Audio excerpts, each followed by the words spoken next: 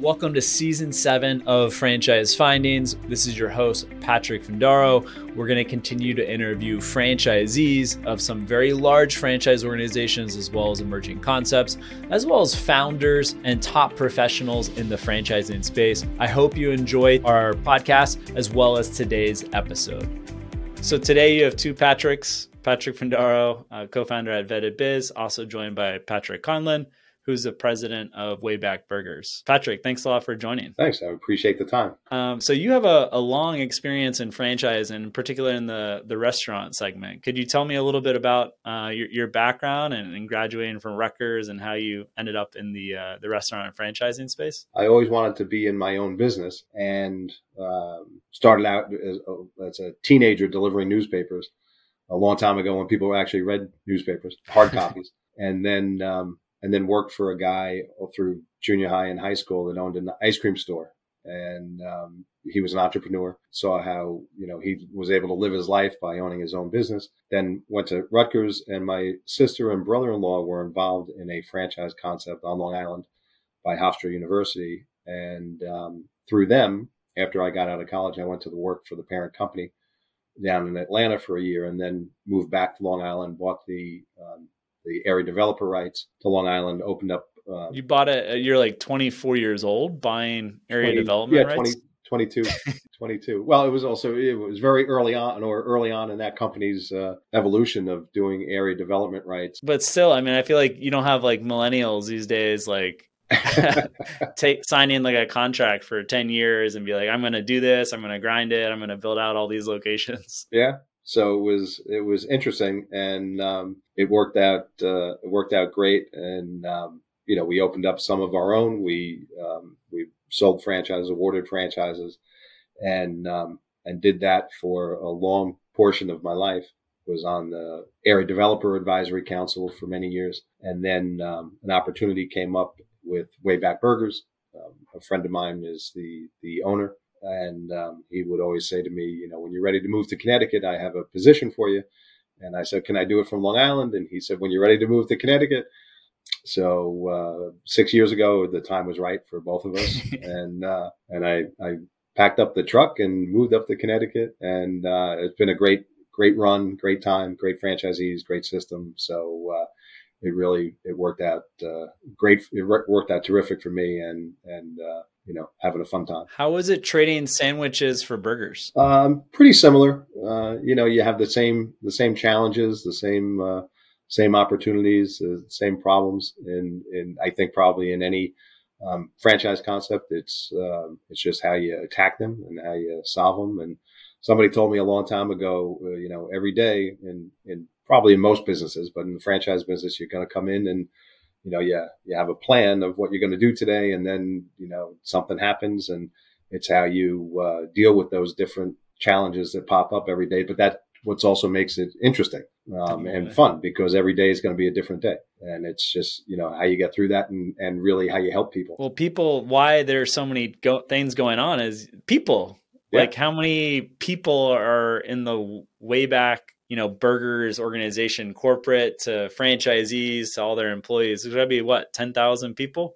Probably not. Probably we have 170 so locations. So that's probably about 100 franchisees. And then they all have per their locations. employees. How many W-2s per location? Yeah, I was going to say they have all their employees. Probably W-2s. They churn out a ton of those. So I would venture to say that they probably doing a busy restaurant's probably doing about 100 a year. So that's a lot of people. That's awesome. It's fulfilling, I'm sure, but there's a lot of problems when you're dealing with people. Yeah, and then the customers, the guests, and the customers, come into the even more. So that's hopefully there are no problems. Those are all good, happy faces, good challenges when you're giving them a cheeseburger, fries, and a milkshake. And it seems like from our research, burger brands overall, like the top line revenue is just like higher than sandwiches. Yes. Do you see much more about the economic models being different? I know there's big variances, but no, the top line sales are definitely higher than sandwiches, and I think just cold food in general, versus warm, hot food. You just have a higher AUV, higher average ticket. The costs are probably relatively the same. The food cost, the labor percentage, probably very similar to the sandwich business. And from what I understand, you guys have really distinguished yourselves in the better burger category. For franchisees, they're able to open up, with less capital. Yep. It's not like a huge build out. And then also consumers, it's really all fresh, not frozen products. Could you elaborate more on kind of how you guys are differentiated for consumers as well as then for franchisees? Well, as you said, we're in the better burger segment. We wanted to be the player on the investment side for a potential franchisee. We wanted to be the lowest cost, lowest point of entry in the better burger segment. We typically do our footprint is 16 to 1,800 square feet, where some of the other guys are 2,000, 2,200 square feet. So and even bigger. So that's a bigger initial outlay in equipment, construction costs, and ongoing heating, air conditioning, labor.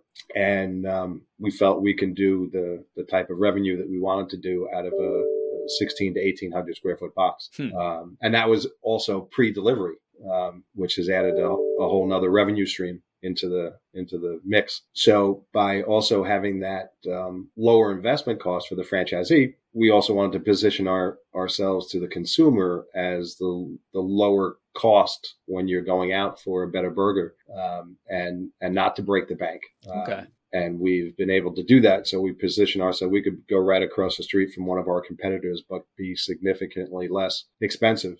And the food costs will still remain the same as the competitor across the street. So we've really done well by positioning ourselves that way in the market. And I'm sure in 2023, we're going to see, people are tightening wallets where grocery store inflation and restaurant inflation, it goes like this, but now It seems like grocery stores are a little cheaper. So people still want to go out, but maybe they're not going to go out to one of your competitors, but they'll go out to Wayback. Yeah. Let's hope so. So COVID, I mean, you're in Connecticut. Down here in Miami Beach, we didn't really have it. Like it was like 6 weeks and everything was pretty much back open. But I imagine your franchisees had to adapt under your leadership, and you had mentioned the takeout component. How else did you guys adapt throughout the pandemic? Well, I really have to give a ton of credit to our franchisees, because come 3 years ago, when everything shut down, now you're a business person and you're used to having 100 people in your restaurant the day before, and then you're told, doors are locked.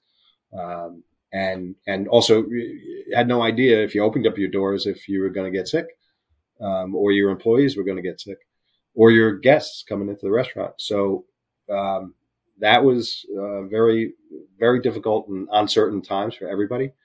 And, and the rules were changing county by county, town by town, whether you could let people in the restaurant, not let people in the restaurant, whether it was all takeout. So, as a business owner, it was very difficult, and our franchisees really weathered the storm it was probably the first 2 months until things evened out, about 6 weeks. And just, again, they did a terrific job. And we used to do an owner's call once a month. We were pretty much doing them almost daily with the franchisees for probably the first 6 weeks. And then after everything started to settle down somewhat, then it was once a week or maybe twice a week as the PPP information came out, and we could that was a savior. Yeah. Talking to other franchise executives, like a lot of independent brands, they didn't get the first round that fast, or they didn't even get the second round, and right, or they didn't know how to go about it, and didn't have wasting time, people helping them. Yeah, so that was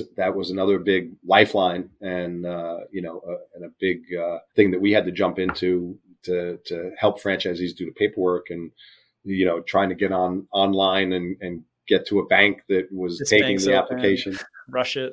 Yeah. So, but having delivery all set up prior to COVID and integrating with the POS system and online ordering for 8 or 9 years prior to COVID really set us up for a success. So we weren't scrambling to do that after the fact. We had all those things in place. Really just, that that was seamless because we already had it, and it just took off. Having a mobile ordering app, and we were able to figure out how to do curbside pickup through the mobile ordering app. So it just everything worked great. We got through it, and the other thing that we really didn't have that some other people had were any major disruptions in our supply chain. Very good. We never got shorted beef. We never had to close any restaurants because we didn't have beef, or buns or any critical items.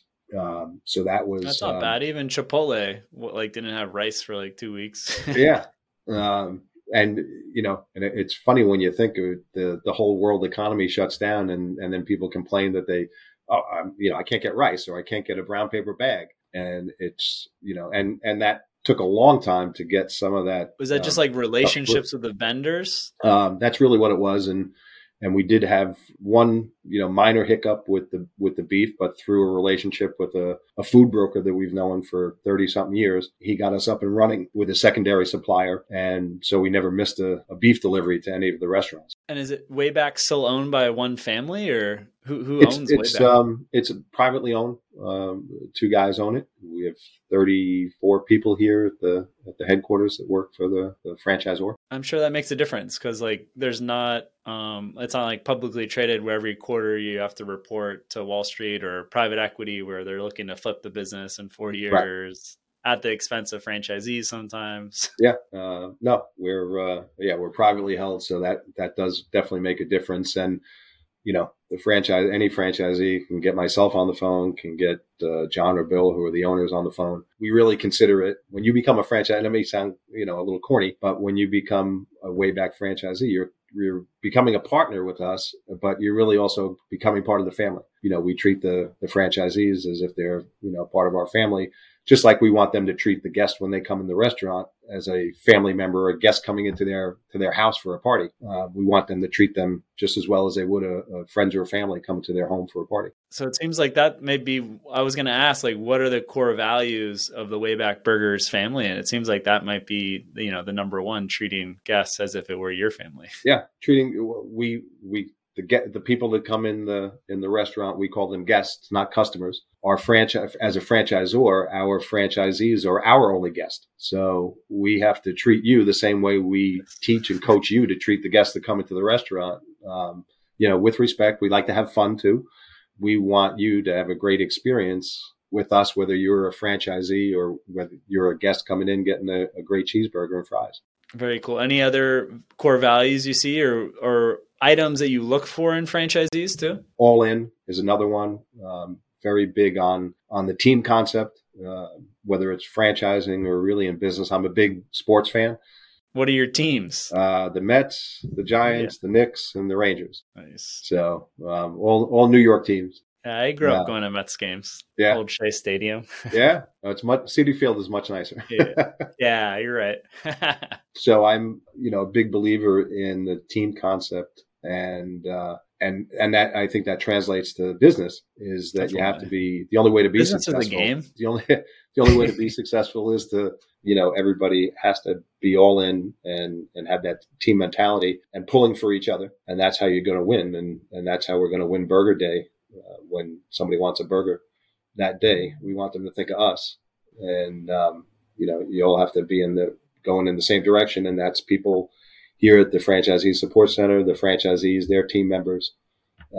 Everybody has to have that same mindset. And we were talking before we hit record, just how franchisees get to know you. And it's someone's friend was a franchisee, family member, a franchisee opened another location. So, growing word of mouth, the cost acquisition is, significantly less, and you don't have to retrain the culture because they've learned some of the cultural component when they join the system. Right. And it's nice to see as a potential franchisee, if you talk to somebody that said, oh yeah, I'm opening up my second location, my third location.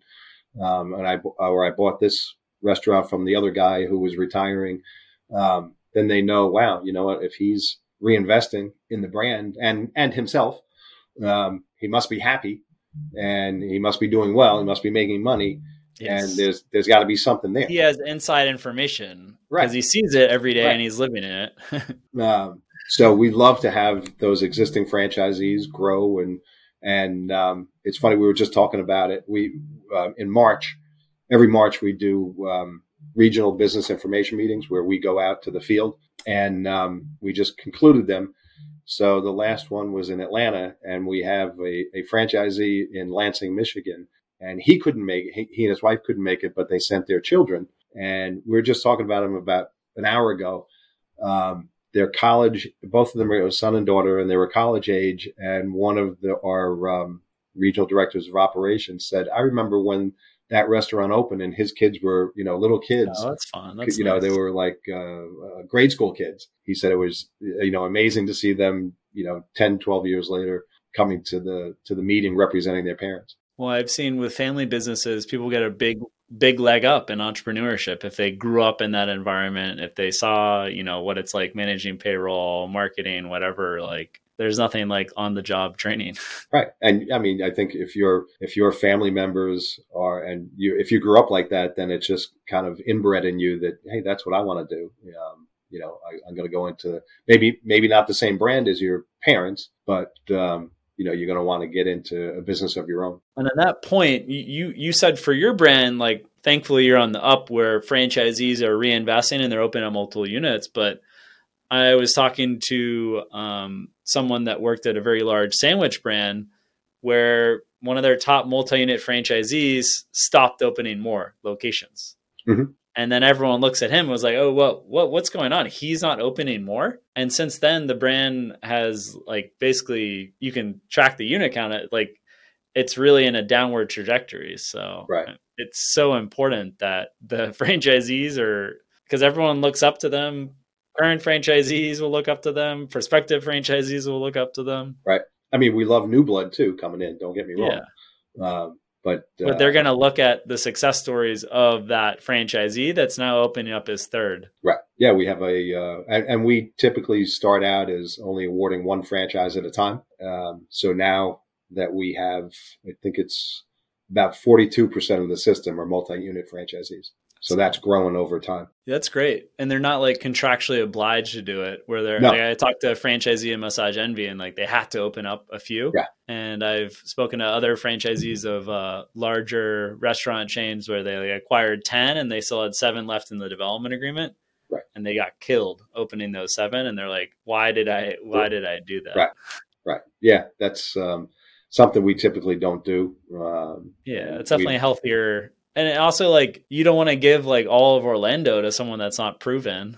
Like, if you don't know if they're gonna, they could ruin the market optimize the Wayback Burgers culture and make money and be a good positive influence. Right. One of the owners here says, and he's the chief development officer, and he always says, look, and you do have a fair amount of people. Oh, you know what? But I want to be the only franchisee in my area. I want to do multiple units. I want to, do 5, 6. That's what I want to do. That's you got to grant me 5 or 6 licenses. And he said, look, we're all about growth. Yeah. But, we consider this like a marriage. And, let's date and we'll get married. And then if we're happy with each other, then we'll have another child together. And we'll be happy to do another restaurant with you.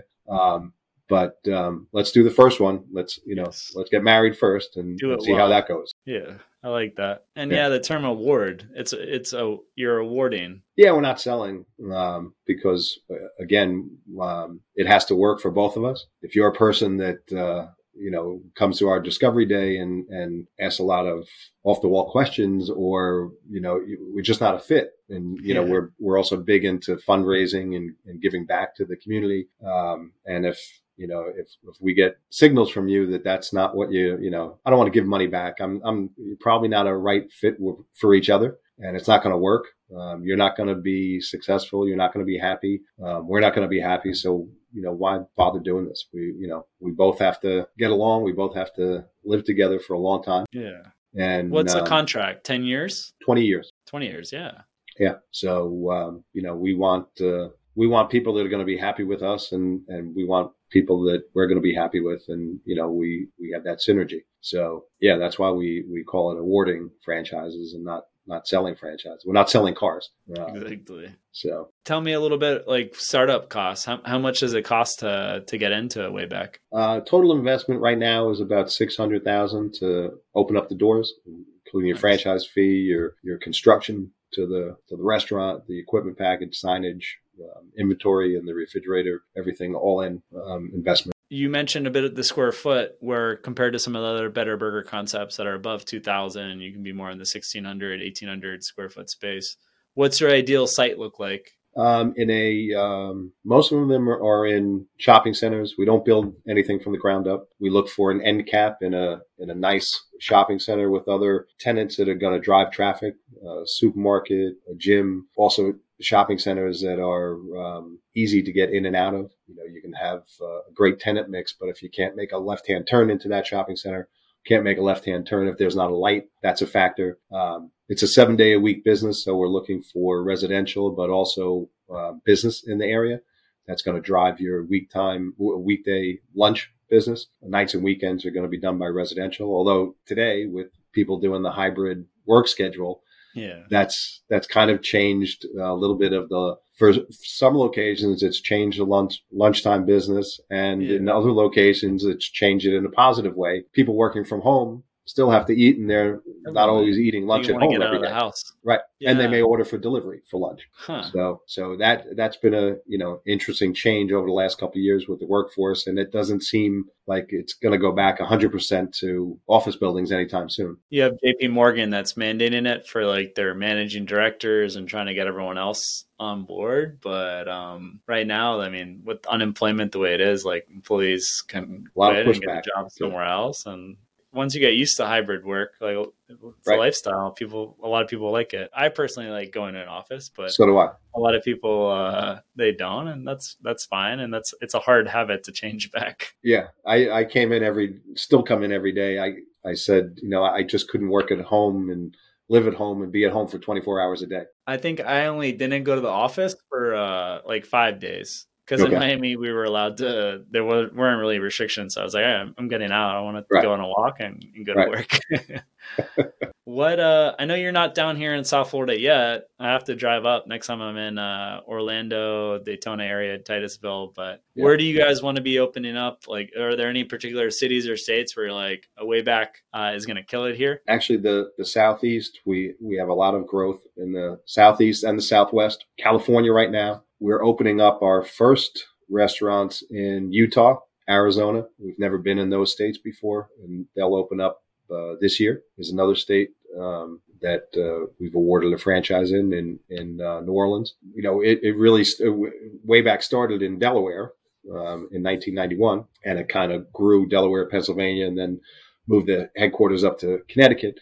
So that there's a large concentration of our restaurants in the Northeast, but the Carolinas, Georgia, Florida, really growing. It's usually the two coasts grow out first, and then you start filling in the middle of the country. I know in California they've targeted fast food restaurants, but I wonder if you guys have benefited, because I think it's above 500 units or above 1,000 units is the mandate. No, I think it's above.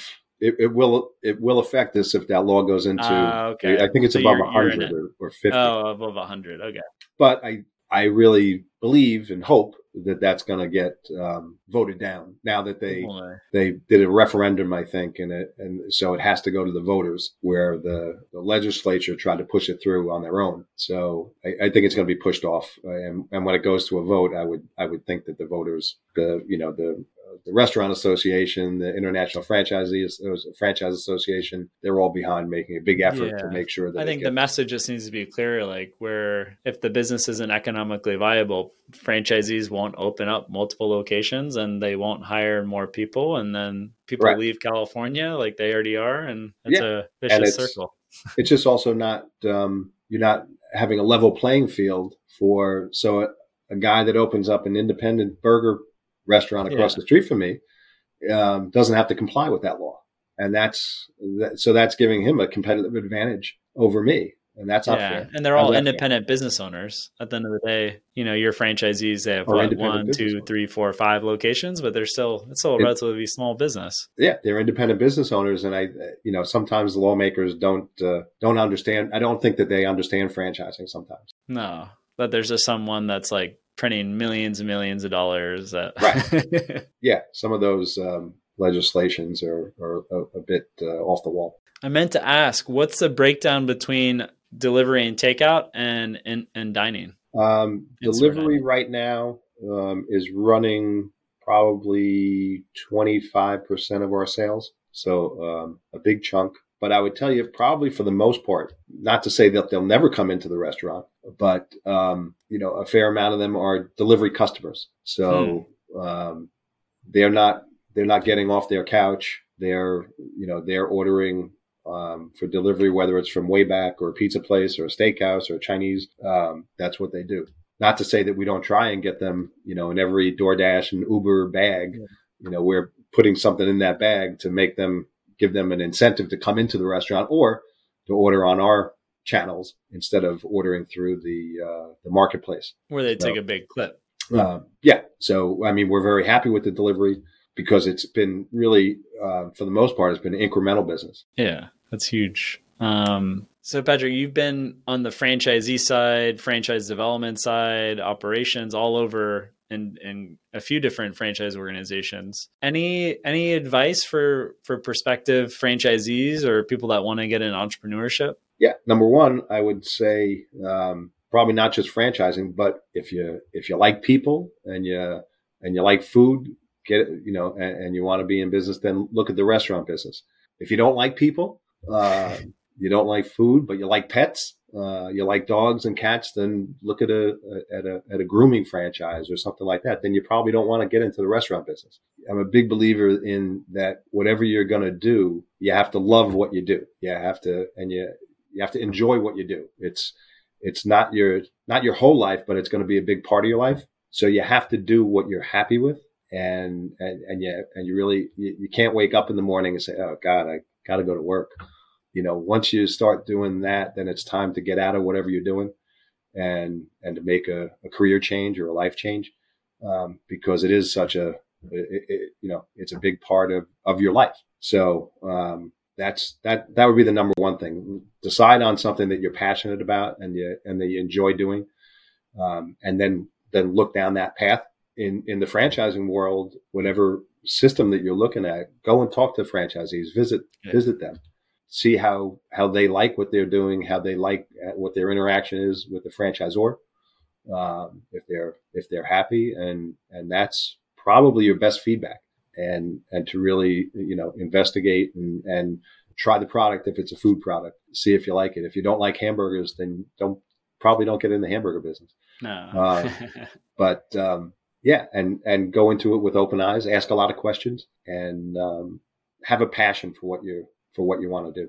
Yeah, I think that passion can come from the industry and or like mentoring and people, and like getting really that because you love people, you love having them live their best selves, and the employees getting better. And I've heard a lot of restaurant entrepreneurs say they just love seeing the guests smile. Yeah. Like after like a nice meal, and that like really gets them going. Right.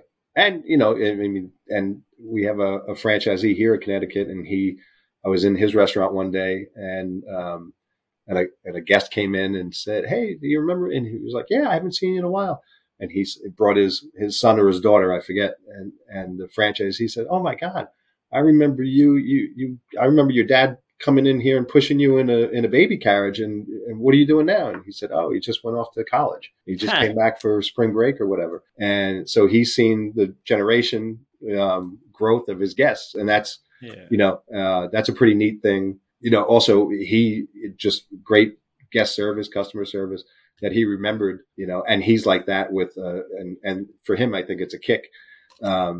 People come in, he was like, "Hey, Jim, I haven't seen you in such a long time. Where have you been? How's your wife doing?" And it's a big difference. So you just have that. You're going to have a natural affinity to go back to that place because you felt better. Yeah. And, and on the guest side, that's the kind of place that you want to visit and you want to frequent. It makes you feel like Norm from Cheers. that's the thing. We can teach you how to flip burgers and make milkshakes and make great French fries. I can't teach you to have a personality. I can't train you to be, I can kind of train you to be friendly, but if you're not friendly, if it's not within you, if that's not you, nobody's going to be able to teach you that. It has to be genuine. You have to be an outgoing person. You're not going to be able to be taught that. That's an inherent quality. Well said. Yeah. I mean, looking at some of the great like restaurant and even convenience store chains like Wawa's, they do like $20 million. And it's just all about like making people feel welcome and being that community center. Yeah. And like they had a stat where like guests hold the door open like longer than other places compared to their competitors. So it's like what you give from your franchisors to the franchisees to their customers is contagious. Yeah, absolutely. I think very few businesses like really understand that and execute on that. Well, Patrick, what's the best way for someone to get more information on Wayback if they're interested in becoming a franchisee? Starting out, it would be to go to the Wayback Burgers website, waybackburgers.com. You'll see the franchising tab, but you'll also see all kinds of great food shots in our menu. Even if you don't want to become a franchisee and get information, maybe you'll become a guest in one of our restaurants. Patrick, I really enjoyed this conversation. Thanks for opening up too about your experience and all about Wayback as well as franchising. And again, really appreciate your time. Yeah, not a problem. Thanks for the time, Patrick. Take care. I hope you enjoyed today's podcast episode. You can leave us a review if you enjoyed the podcast episode. If you hated the podcast episode, let us know what you thought, as well as what future episodes you'd like to hear. Feel free to also drop me a line at patrick@vettedbiz.com and subscribe please to our YouTube channel, Business and Franchise Opportunities by Vetted Biz. This has been Franchise Findings Podcast. Thanks for listening.